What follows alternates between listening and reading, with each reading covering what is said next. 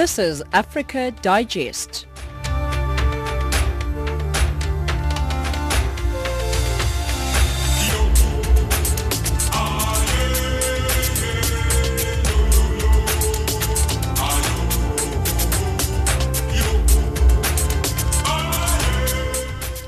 Hello and welcome to Africa Digest on Channel Africa, where we give you news from an African perspective. We are broadcasting to you from Johannesburg.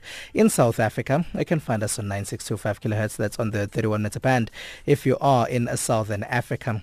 My name is Spumelele Zondi. I'm with Onel Nzinti, Wisane Matebula and Mosibudi Makura.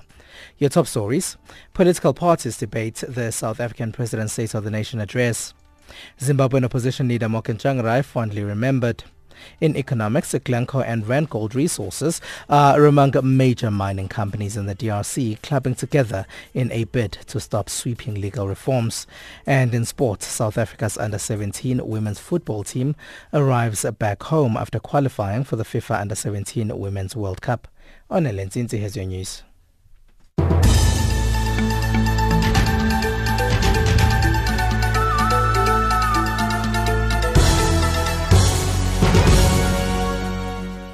Thank you, Spoo. At least 17 people were killed when a rubbish mound collapsed in a poor district of Mozambique's capital, Maputo, crushing several nearby homes. Torrential rain is thought to have caused the loose waste to shift and crash down on the shacks, trapping the occupants who were sleeping at the time of the incident on Sunday night. Mozambique's emergency services warned there could be more victims trapped under the vast waste pile, which is located in the Hulene district in the capital. Heavy rain has been falling on Maputo since Sunday, causing damaging homes and deluging roads and schools. Long-awaited talks between Togo's government and the opposition have begun to try to end a 6-month political standoff that has seen thousands take to the streets in almost weekly protests against the ruling party. President Farouk Nassingbe, who has been in power since 2005, has faced calls to quit and investigate constitutional reform since last August. After a stalemate, the two sides agreed to meet in talks brokered by Ghana's President Nana Akufo-Addo and Guinea's Alpha Conde. The talks are expected to last 10 days and discuss a range of issues, including the reintroduction of the 1992 Constitution that placed a limit of 2 on presidential mandates. Authorities in India say it could take more than 6 months to allow for the extradition of fugitive Ajay Gupta back to South Africa.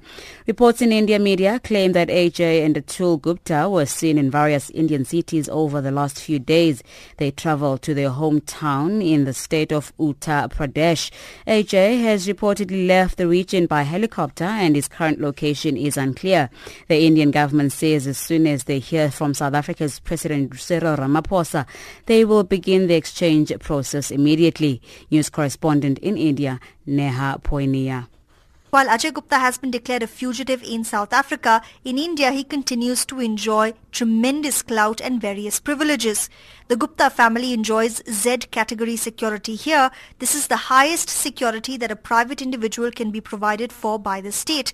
When Ajay Gupta landed in Uttarakhand, a convoy of police personnel reportedly escorted him to and from his place of stay. The police in the state say the level of security for the Guptas is the norm and has been in place for many years now. India and South Africa do have an extradition treaty for the exchange of criminals, and the South African government says it will be preparing legal assistance documents for its counterparts in India this week. The Nigerian High Commission in South Africa has warned its citizens who are involved in acts of crime in the country that the law should take its course.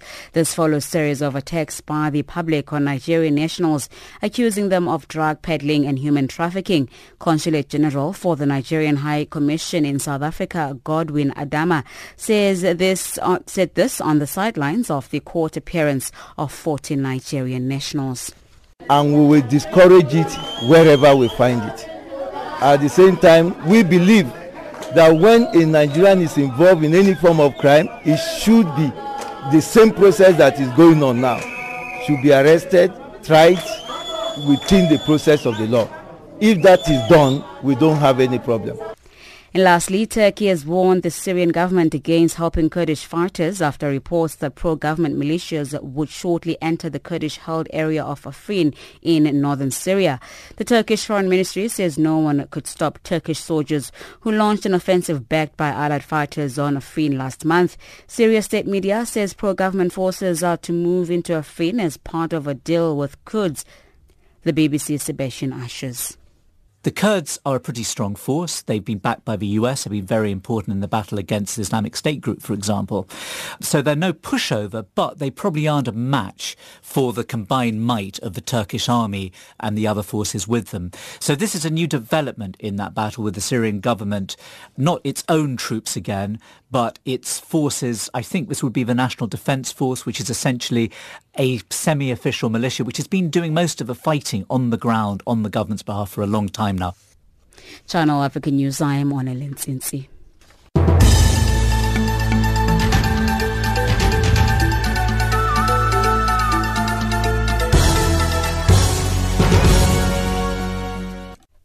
Thank you very much, Onele. Remember to tweet us on Channel Africa 1. That is Channel Africa 1 on Twitter. You can also send us your emails on info@channelafrica.co.za. Now, most political parties in South Africa's parliament have lauded President Cyril Ramaphosa's State of the Nation address, saying it gave South Africans renewed hope.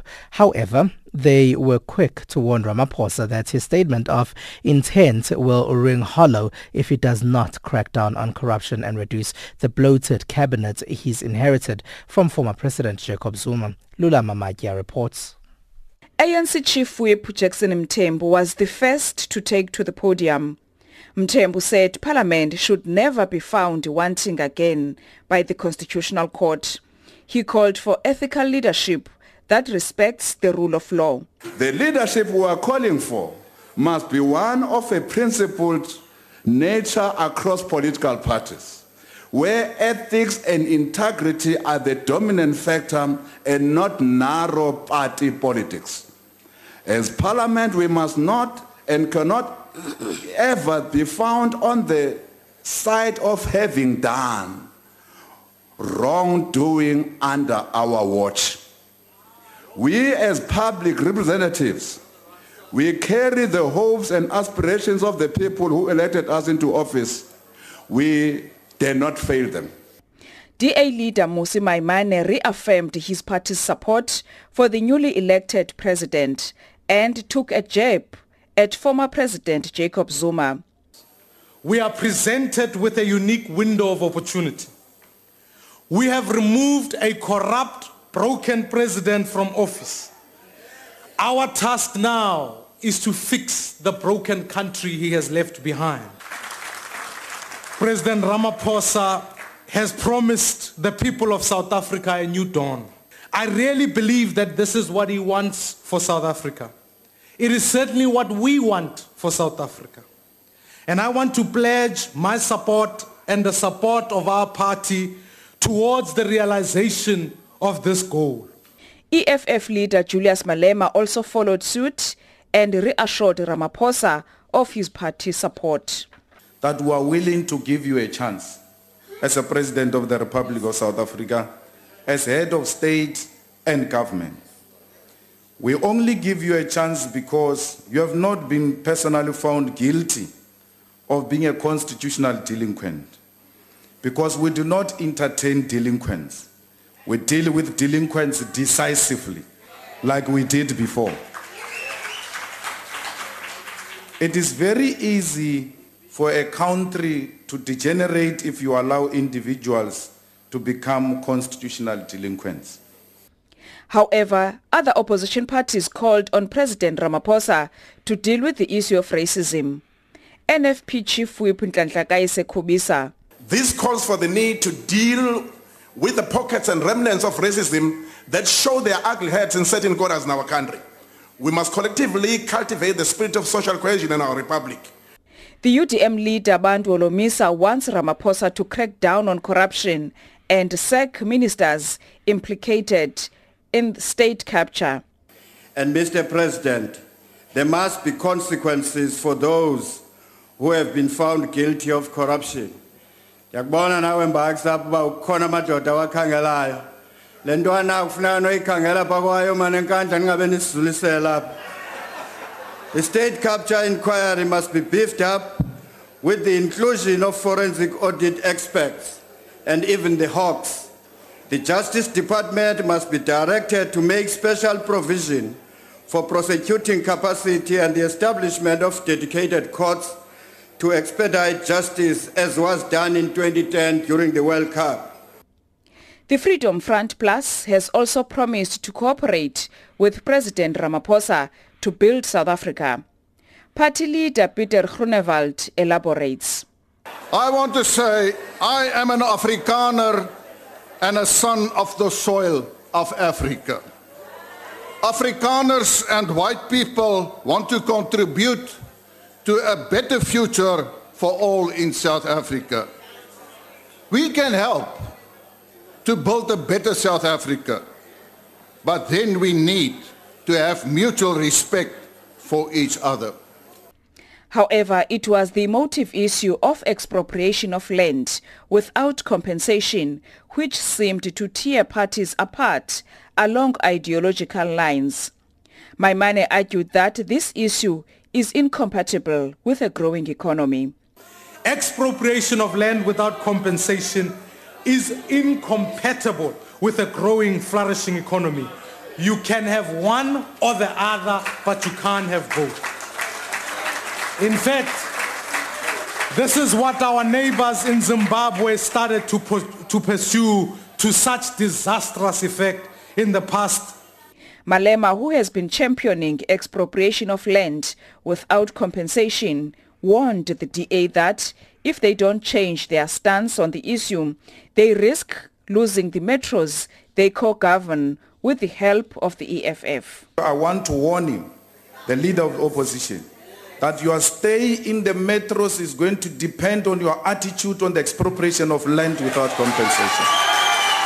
And I want to warn you about that, because that's a fundamental issue which is going to make us fight with you. Because anyone opposed to expropriation of land without compensation is the enemy of our people, and such a person will be dealt with. IFP leader Mangosuthu Buthelezi also cautioned against the use of expropriation of land of black people under the Ingonyama Trust. Does the ruling party sincerely believe that bureaucrats in plush offices can administer traditional land better than those who have been the custodians of our people's lives, dignity and well-being since the time immemorial? Surely the policy of land expropriation without compensation, which necessitates the amendment of our constitution, should not be used against the poorest of the poor. When the ANC first spoke about expropriation without compensation, Amakosi never expected that the first land to be taken would be the very land that we place in the hands of the people. In another development, Economic Development Minister Ibrahim Patel announced during the debate that Old Mutual is considering coming back to the country and have its headquarters in Johannesburg. 5 weeks ago, the competition authorities approved a transaction that will see Old Mutual reversing its decision of 20 years ago to make London its global headquarters. And subject to shareholder approval, they will come back home, use the JSE for its primary stock exchange listing, make Joburg the global headquarters of its biggest businesses. The report was compiled by Lula Mamadia. Let us all unite and celebrate together. This is indeed a joyous night. We are delighted by the overwhelming support for the African National Congress. To the people of South Africa and the world, this is indeed a joyous night for the human spirit. Your help and apartheid. This year, 2018, marks 100 years since the birth of South Africa's first democratically elected president, Nelson Rolihlahla Mandela. Join Channel Africa, South Africa's international public service radio station, as we celebrate a centenary of the life and times of Madiba. Join us in a year-long broadcast campaign in honor of Nelson Mandela's legacy. through a variety of informative radio programs. Channel Africa, celebrating 100 years of Nelson Mandela from an African perspective. Let us make Africa the tree of life. Well, thank you very much for staying with Africa Digest right here on Channel Africa, where we continue to give you news from an African perspective. Now, the South African Chamber of Mines has agreed jointly with the Department of Mineral Resources to postpone in court application in respect of the reviewed mining charter that was due to be heard in the High Court. This follows the State of the Nation address by President Cyril Ramaphosa and subsequent engagement with the presidency, which has indicated that the new president is committed to resolving the impasse over the mining charter and to facilitate a process of developing a new charter inclusive of all stakeholders and in the interests of the industry and the country as a whole. For more on the postponement of the court case, Channel Africa's Kumbero Manjarere spoke to Tibello Chabana, spokesperson of the South African Chamber of Mines. I think firstly, we've got a more willing counterpart in terms of the engagement. I think, the president, as in the State of the Nation address, stated that he wants a new mining charter. So I think he certainly recognizes that the current one that was published in June of 2017 is not going to take the industry or the country forward, and that, he also said that he wants to initiate a negotiation process where you've got various parties around the table. So again, the differences between the DMR consulting and just essentially unilaterally implementing a charter versus us actually negotiating a charter relating to the industry, but amongst including other stakeholders such as, yes, the government department, labor and communities. Yes, I think we're very confident that we can do it. And the work is really about to start. It's going to be certainly quite a challenge to get all the parties to agree. But, if you get the parties to agree to something, at least we can then defend it. It won't be perfect, but it is something that we would have agreed to and we can defend. Now, what are some of the issues that you are still having a problem with on this revised charter, Mr. Chabana? There were quite a few. There were many instances or problems that we had with this charter. Sure. It was firstly how it came about, as we've spoken about the procedure. But primarily, though, there were the substantive issues, and that this charter was seriously flawed. It was essentially designed to benefit a few individuals. That's what it was essentially designed to do. And it was going to really take us backwards in transformation. Now, the industry is not against transformation. We would not have minded a charter that would have progressed their transformation journey, that would have set some new or stretched targets. That's fine. But something that would have taken us backward, we certainly were not in agreement. The example I use, which is for me something that we just could not live with, was the proposal that the minister was making, that he wanted to take away 40% of the skills money and take it away. So instead of us spending that money for upskilling our employees, it was going to go into some fund that he controlled. Now, when we wanted to get the details relating to the objective of this fund, how it's going to be run and the governance, nothing. Not even a one-pager did we get. Over a fund that's going to take away 2 billion odd rands of money that's meant for employees. What makes it worse, furthermore, is that there already has a CETA, the Mining Qualifications Authority, where essentially all stakeholders sit, and in terms of the governance structure. But it is chaired by the DMR. So if you are saying that your CETA is not working properly, well, rather fix the CETA instead of setting up that other bureaucracy with no rules, no guidelines that's going to be taking this money from skills. The court case has now been postponed. Have all applicants in the court case been formally engaged about this agreement, Mr. Chabana? I believe so. So now, initially, it was by agreement between us as the applicant and the respondent, the DMR, but now the court has essentially handed down the order. The order is such that this matter is postponed, and that those parties that were party to it, the co-applicants, are deemed to be essentially interested and affected parties, so they must be consulted on. So it is certainly now a done deal, I believe.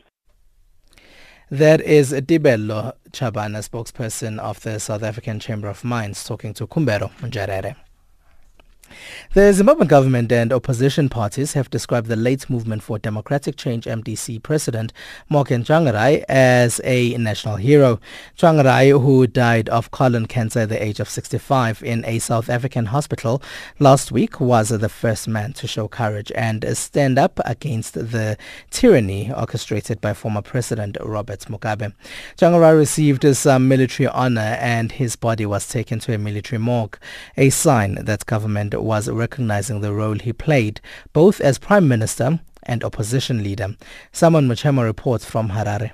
For the first time in the history of Zimbabwe, Zimbabweans have united to mourn the former Premier Morgan Tsvangirai regardless of their political divide. When news of his death arrived Wednesday evening from South Africa, Zimbabweans were touched and gave their backs on everything in their lives to unite in the mourning of a great leader. Tsvangirai was indeed popular for his courage, purpose and strength in his fight for democracy in Zimbabwe, and even President Emmerson Mnangagwa admitted during a memorial service held Sunday. This hour of mourning, let us all be united. Let us all be brothers and sisters and come together and mourn our former Prime Minister. And with that spirit, let us move forward as a people and united for the development of our country. Former Vice President Joyce Mujuru, who also suffered in the hands of Robert Mugabe, commended Tsvangirai's bravery. His death is a great loss to the opposition, she said. Yes, especially for opposition parties. That's a big loss. The dedication, freedom of the less privileged, and we know he has actually done it physically. He didn't delegate anybody. So we have a lot to learn from him. Mark Henry Venani, a Namibian politician and the president of the Popular Democratic Movement, described Tsvangirai as a regional hero who fought for regional electoral reforms. We have lost a great lion. We have lost a lion that rode through Africa to bring democratization. Today all Zimbabweans, ZANU-PF or any other political divide are talking about a free and fair election. It was Tsvangirai that taught Zimbabweans of a free and fair election.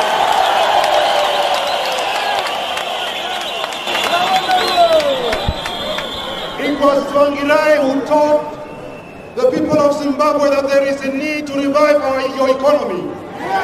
It was Tsvangirai who wanted to bring jobs to the people. That was the leader that we are mourning today. While Tsvangirai's funeral was taking place, allegations of divisions in the opposition MDC took center stage, with some family members taking sides, but Tsvangirai's son, Morgan Richard Tsvangirai Jr., endorsed Nelson Chamisa as MDC acting president. MDC vice presidents Chamisa, Elias Mudzuri and Thokozani Kupe were reported as fighting for control of the party ahead of Tsvangirai's death, which Zimbabweans felt will destabilize the unity Tsvangirai fought for. Meanwhile, several church services were held over the weekend in honor of the late opposition, but Bishop Anselmo Magaya called for MDC leaders to unite and President Mnangagwa to repent. Zimbabweans, as we remember the legacy that Dr. Richard Tsvangirai left, let us be selfless in our approach to the politics of the day. We want leaders, not rulers. Hallelujah. Let us be selfless and put aside our egos, put aside our self-serving interests, put aside our personal pursuits. Mr. Mnangagwa, we hold you accountable. You were the vice president. You were the minister of justice. I hold you accountable. Repent or perish. The body of the late Morgan Tsvangirai will be laid to rest on Tuesday afternoon at his home in Buhera, 219 kilometers southeast of the capital.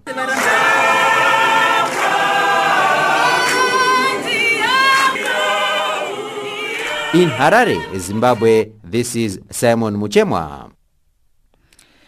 During his visits to war-torn Libya, President Peter Maurer of the International Committee of the Red Cross, or ICRC, highlighted that the country is amongst those with the largest percentage of displaced people, and therefore the humanitarian needs are important.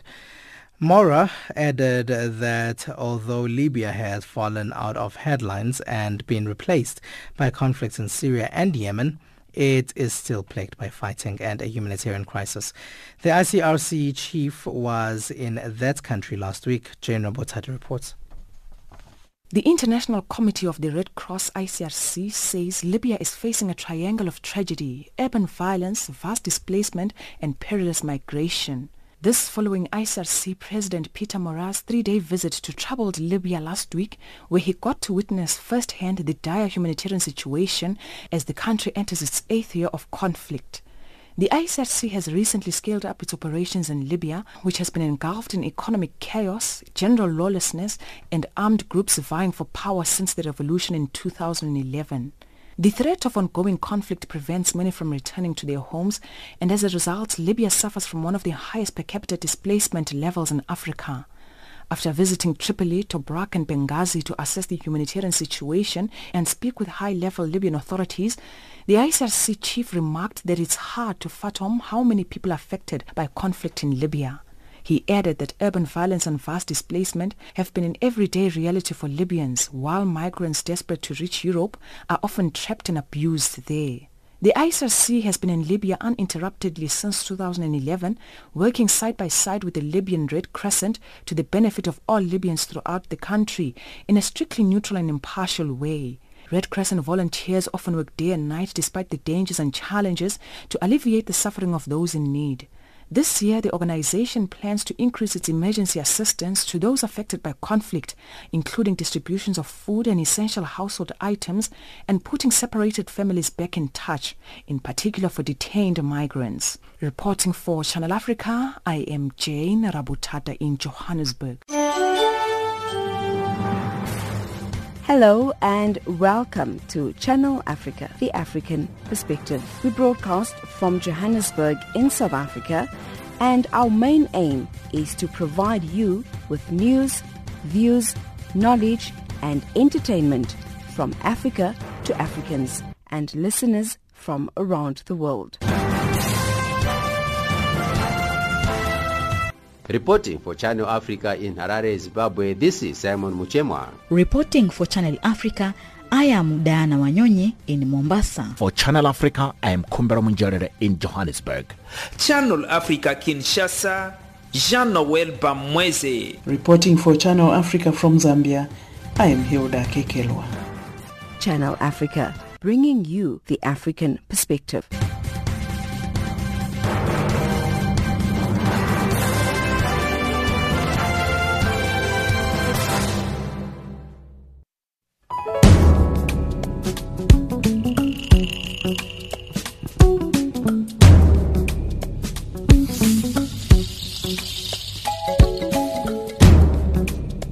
Attention to our listeners. From the 30th of October 2017, the first hour of Africa Digest will not be broadcast on Channel 802 on the DSTV audio bouquet. The 1700 hours show will only be found on shortwave and online on www.channelafrica.co.za. Please note that this only applies to the 1700 hours Central African Time show. The 1900 hour Central African Time program will be back on all the platforms. Channel Africa, giving you an African perspective.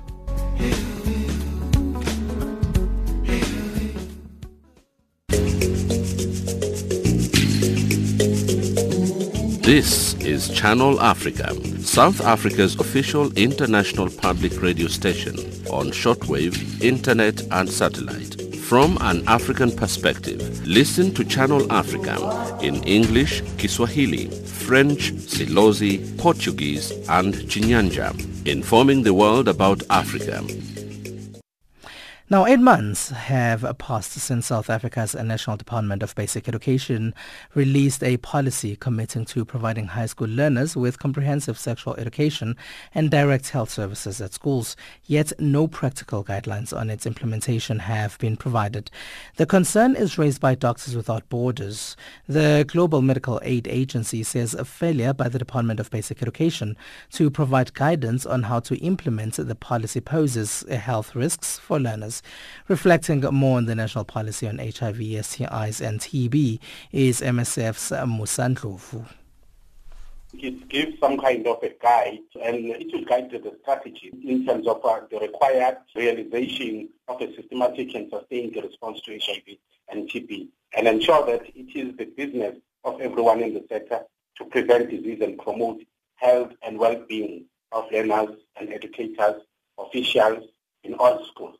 Now, MSF is concerned that the guidelines to how this policy must be implemented have been delayed. It's been 8 months now. Yes, for sure. In fact, the policy can be so cute in a way that we can be tempted to do some of the things, but without a proper implementation plan that is developed, you may find that the interpretation to the policy varies according to where the individual is. So that delay of 8 months is affecting the implementation because we as MSF may have our own interpretation and the other organizations as well can interpret in different ways.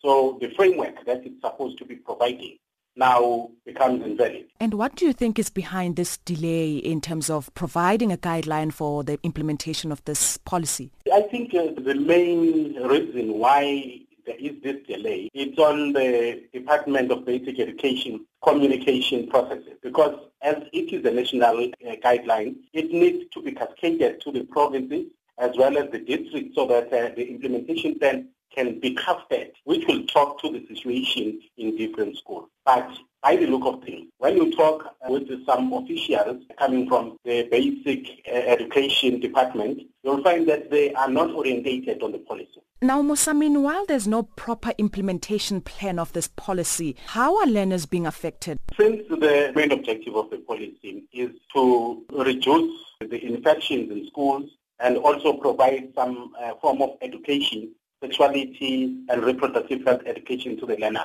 you cannot properly do that if there is no proper guidance. And also, we as the organizations that are supporting in the implementation of the program, we tend to have a different understanding of what the policy says. And that kind of conflict in terms of the understanding of the policy is the one that is causing a setback, because you cannot push and implement when they have a different understanding. Take, for instance, if we talk about the provision of HIV counseling and testing as well as availability of condoms, the understanding is not the same. Before the policy, we were able to provide HIV counseling and testing in schools, and it has been working very well. Now there is a feeling that HIV counseling and testing, yes, should be provided, but outside the school premises.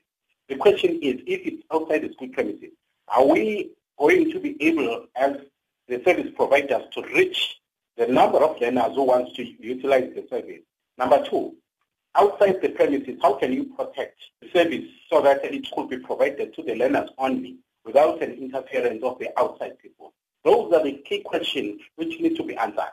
In terms of condoms, I'm glad you touched on the issue of condoms because it has been a very contentious issue. What's final with regards to condoms? Are they going to be provided at schools or not? And bearing in mind that some learners are said to be not comfortable with the idea of condoms being provided at school. I cannot be able to point out at this point in time what's going to be final. But what we've done during this sexual and reproductive health month, we engaged learners where we were trying to get their views in terms of how do they see the services being provided, how do they see the condoms being available at school? Because if it says available, but it doesn't talk to the access, how accessible as they are available. They can be available in a certain office where learners fear to go and ask for those condoms, as well as the term discreet, where they say the condoms could be made available, but very discreet. As the organization, MSF, will say, if the condoms are in the containers, the condotainers, that is discreet. And only to find that the department will have a different meaning of discreet. So without us sitting down and unpacking the policy, we cannot be able to have a very workable, progressive implementation plan that talks to the people who need to access the service. Musa, from an MSF point of view, from your experience as an organization, what's the general attitude of learners towards the provision of condoms at school? We get the mixed feelings among the learners, but I must say that the higher percentage of learners feels that if it is about prevention, every means of prevention should be made available and accessible. Finally, just to conclude our conversation, what's the final word from MSF with regards to the implementation of this policy? What exactly are you calling for? As MSF will say, let the policy be communicated to all the relevant levels. Let it be unpacked for everyone to understand. And we are looking forward to see the services like we do with the education that we provide in the school premises. Even the testing, we want to see it being provided in the school premises so that we can be sure that when we talk about the confidentiality, we are able to maintain that confidentiality because we are within the setting that allows us to apply the confidentiality. More and above that, in terms of the availability and accessibility of condoms, we would appreciate as MSF to have the condoms in the school premises, in the toilets, kept in the containers, or in a learner support agent's office, the one person whom the learners interact easily with, so that every time when they need the condoms, they will access the condoms. Not to need the condoms, but being unable to access them. That is Musa Ndlovu from Doctors Without Borders in South Africa there, in conversation with my colleague Jane Rabothata. This is Channel Africa, South Africa's official international public radio station on shortwave, internet and satellite. From an African perspective, listen to Channel Africa in English, Kiswahili, French, Silozi, Portuguese and Chinyanja, informing the world about Africa. You are still listening to Channel Africa, where we give you news from an African perspective. We are broadcasting to you from our headquarters at the SABC in Auckland Park in South Africa. Now, following Friday's State of the Nation address in South Africa, various sectors have welcomed President Cyril Ramaphosa's speech. Spokesperson for the Congress of South African Trade Unions, Sizwe Pamla, joins us on the line to share the Federation's thoughts. Hello and welcome to Channel Africa. Good evening to you and your listeners.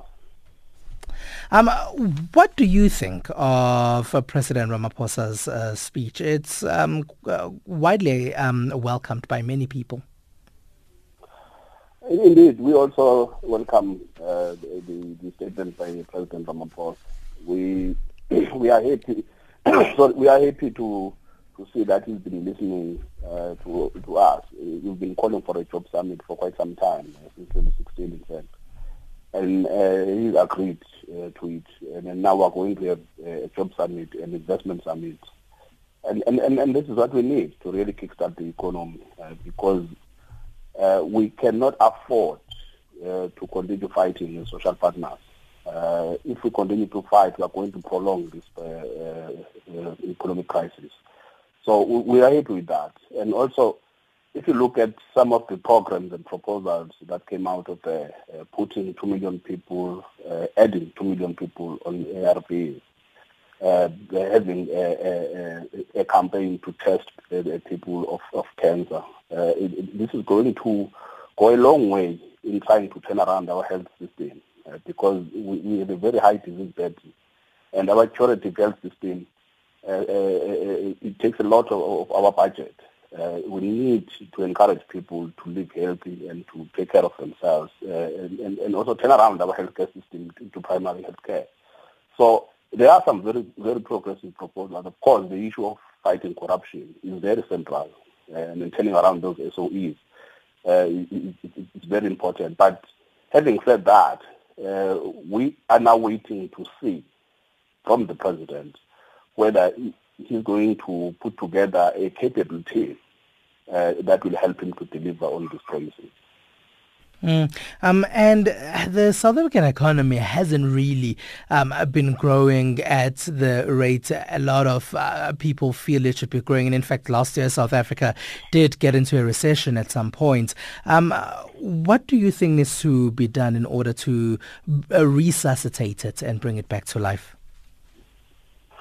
Well, look, the president has already started really engaging with investors, because what we have seen over the last couple of years is that there's been an investment spike, not just investors from outside South Africa, but if you go and look at the reports that are coming out from the Reserve Bank, we saw reports telling us that actually businesses in South Africa are sitting on cash of 1.4 trillion rand in cash, and they are not investing in the economy. And if you go back, in fact, I think it was the BLSA also that confirmed that sometime last year, to say we have 600 billion rand that we would like to invest, but we are not going to invest while we are dealing with this uncertainty that we were confronted with the country. So firstly, we need to assure investors that they can invest their money in our economy. Secondly, we have long argued that for South Africa to go forward, we need to put much more effort in promoting small businesses and make sure that we have an infrastructure that is available for them to thrive.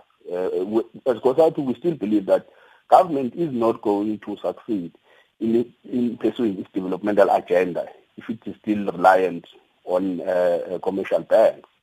We still believe that for these small businesses to thrive, government needs to do everything, use the budget itself, but also give them all the necessary support, because it is these small businesses that are going to help us to create jobs. What we have seen in 2006 was that we had an economy that was growing, I think at some point it was growing by 4%, but it wasn't creating jobs. And we can't afford that. We need an economy that is going to absorb the army of unemployed.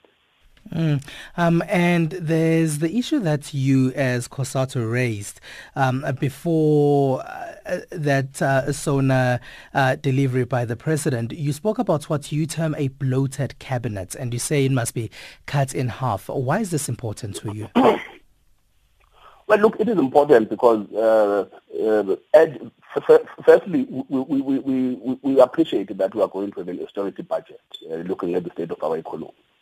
Now, if we are going to have an austerity budget, government needs to lead from the front. Secondly, really adding departments has not improved government efficiency.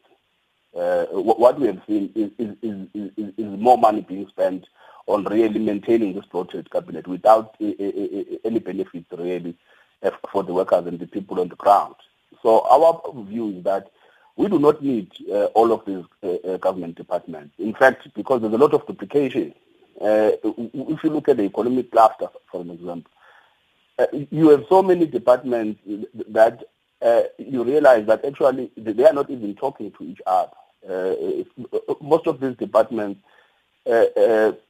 should be working together instead of operating in silos. So we think an economic cluster needs to be reconfigured. So some of these departments, to have land reform and agriculture as standalone departments, it doesn't make sense because land reform and agriculture are intertwined. So we really do believe strongly that reducing the size of the cabinet will actually help us to improve the efficiency of the state. All right. Thank you very much for joining us. You're welcome. Sizwe Pamla there is the spokesperson at COSATU, that is the Congress of South African Trade Unions. It is now time for your economics. Here's Usani Matebula.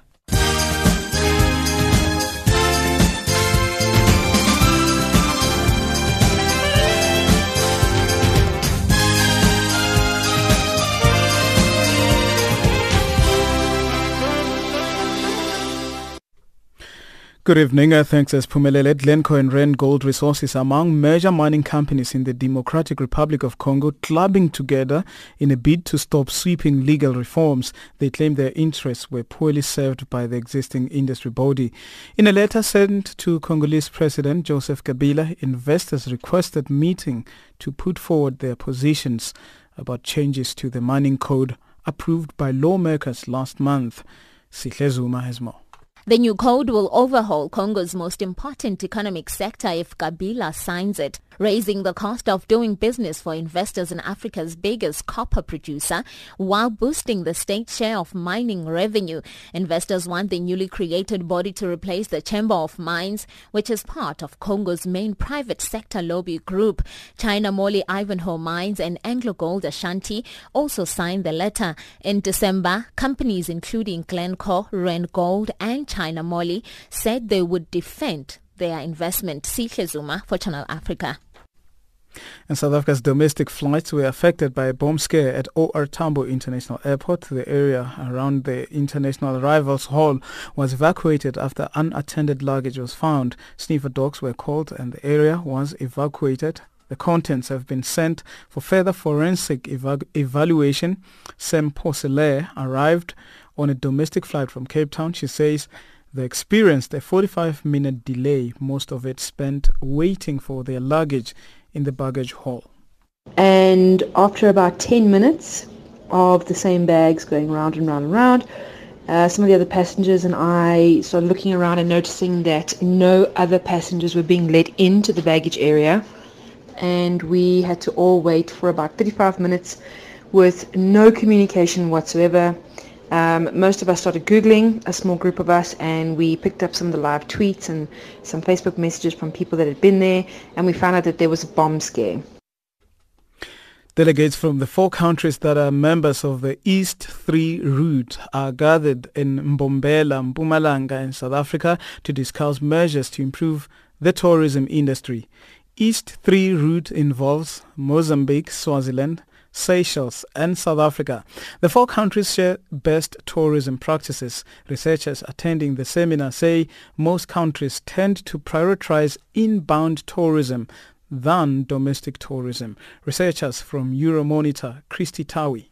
For example, the travel advisories that happened in Kenya, when they had no inbound tourists coming in, so the numbers were low. But for countries such as South Africa that had a domestic strategy, they actually managed to float and maintain positive numbers.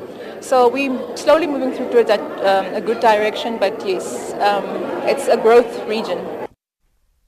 South Africa's public prosecutions body, the National Prosecuting Authority, has confirmed that Atul Gupta is challenging the freezing of almost $1 million allegedly paid into his account in connection with the Estina Dairy Farm project in Frede in the Free State Province. Orisani Stole has more.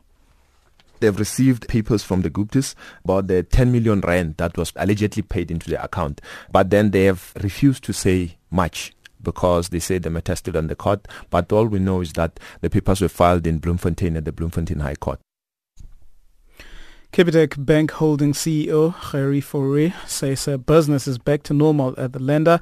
This comes after weeks that the bank became the target of short seller Viceroy that also contributed to the scandal surrounding Steinhoff. Despite some initial uncertainty and customer withdrawals, Capitec is signing between 6,000 and 8,000 customers per day for February. It expects to have about 9.8 million customers by the end of its fiscal year. While the bank's shares have paid losses since a January 30 report by Viceroy Research accusing it of concealing loan losses and underestimating bad debts, they're still down 10%. Financial indicators now: the US dollar trading at 11.6, South African rands at 9.3, Botswana Pula 9.83, Zambian Kwacha also trading at 71 pence to the British pound and 80 cents against the euro. Commodities: gold $1,349, platinum $1,007 per fine ounce, Brent crude oil at $65.33 per barrel. And that's your economics news right now.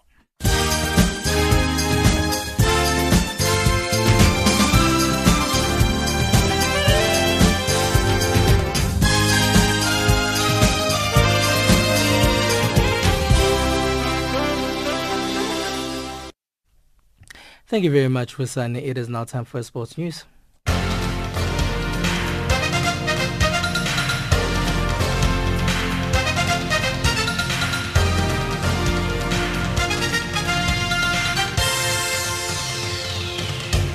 Good evening, sports fans, and starting off with football news, the South African women under-17 national team received a great welcome this morning at the South African Football Association offices after qualifying for the FIFA World Cup in Uruguay over the weekend. Now, Bantwana beat Morocco 1-0 away in the second leg in the final qualifying round on Saturday. The team also beat the North Africans 5-1 in the first leg at home, thus winning 6-1 on aggregate. SAFA President Dr. Danny Jordan is proud of the team. Well, I just want to say congratulations to the team.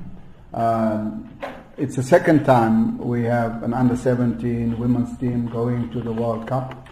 The under-17 women's team went in 2010 to Trinidad and Tobago to the World Cup, and now it is the second team that South Africa will be sending to the under-17 women's World Cup. And this follows on qualifications for the under-17 Boys World Cup, the under-17 Girls World Cup now, the Olympics qualification, and the under-20 Men's World Cup. So in this period, we've seen qualifications for virtually each and every one of our junior teams. Well, this is the second time Bantwana have qualified for the World Cup. They also made it in Trinidad and Tobago back in 2010, but they could not progress beyond the group stages. Coach Simpiwe Lulu is simply happy to have qualified for the World Showpiece. Firstly, I'd like to thank everybody that made it today. Gift of life is what we are thankful for. And most importantly, I think the show should be there because those are the men of the matches, Disky Queens, if I may put it that way, because without them we wouldn't really be sitting here and having this field of a day. And ladies, I think I personally need to clap hands for you alone because I know what it means for you sitting there. Well done. Well, the 6th edition of the Under-17 Women's World Cup takes place from the 13th of November and concludes on the 1st of December. So in football news, Kenya's men's national team head coach Paul Putt is scouting for fresh team of assistants, having made a request to the Football Kenyan Federation to allow him to pick his own technical bench as Kenya gears up for the upcoming AFCON 2019 qualifiers. Additionally, Putt asked the federation to arrange for more international friendlies and for Kenyans to support the national team more. The national football team is set to face the Black Stars of Ghana in an AFCON 2019 qualifier in September, and coach Paul Putt has set up his sights on professional level preparations, starting with changes in the technical bench. To make sure that everything is professional, and that's my experience that I will bring on board. And I think for the other people, they don't have to take it that they are not good enough. No, it's just that they are working on a certain level. If you want to try to qualify for AFCON, you cannot make mistakes. Well, Harambee Stars had a false start to their qualification journey for the 2019 Africa Cup of Nations tournament with a 2-1 loss away to Sierra Leone to ensure that Kenya is ready for the continental football powerhouse. Putt has asked the federation to avail friendlies for his team. We are working to get or to try to play 2 games in March on the FIFA date. So normally we have a confirmation to play Como. I'm looking for a second game. It could be Burkina Faso, it could be Mali, it could be Niger. And finally, Julius Yego made history back in 2015 when he became the first Kenyan to win a world title in the men's javelin throw. Kenyans are simply not renowned for their experience in the field events, but rather the middle and long distance events. To prove this was no fluke, Yego followed that up with a silver medal at the 2016 Rio Olympic Games. Injury laid him low for 2017, but now he is healthy and back and will open his 2018 season at the 3rd Athletics Grand Prix meeting in Paarl in the Western Cape Province in South Africa on the 22nd of March, an event he's thoroughly looking forward to. When my manager told me about the meeting, and I was so ready to come to compete in South Africa. I look forward to competing there, and it's it's a nice thing, you know. Like Africa, we produce the best athletes, but we rarely or hardly have like our own competitions. I love to be in South Africa. We love Africa, and I want to compete there. I will be always ready when my body is okay. I'm willing to compete there. Well, those are sports news at this hour. Stay tuned to Channel Africa for more news from an African perspective.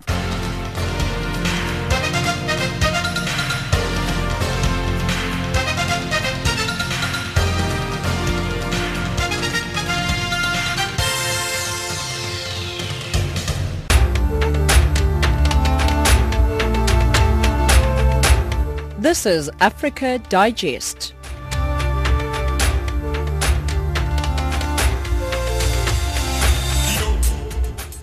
Right, so let's recap our top stories.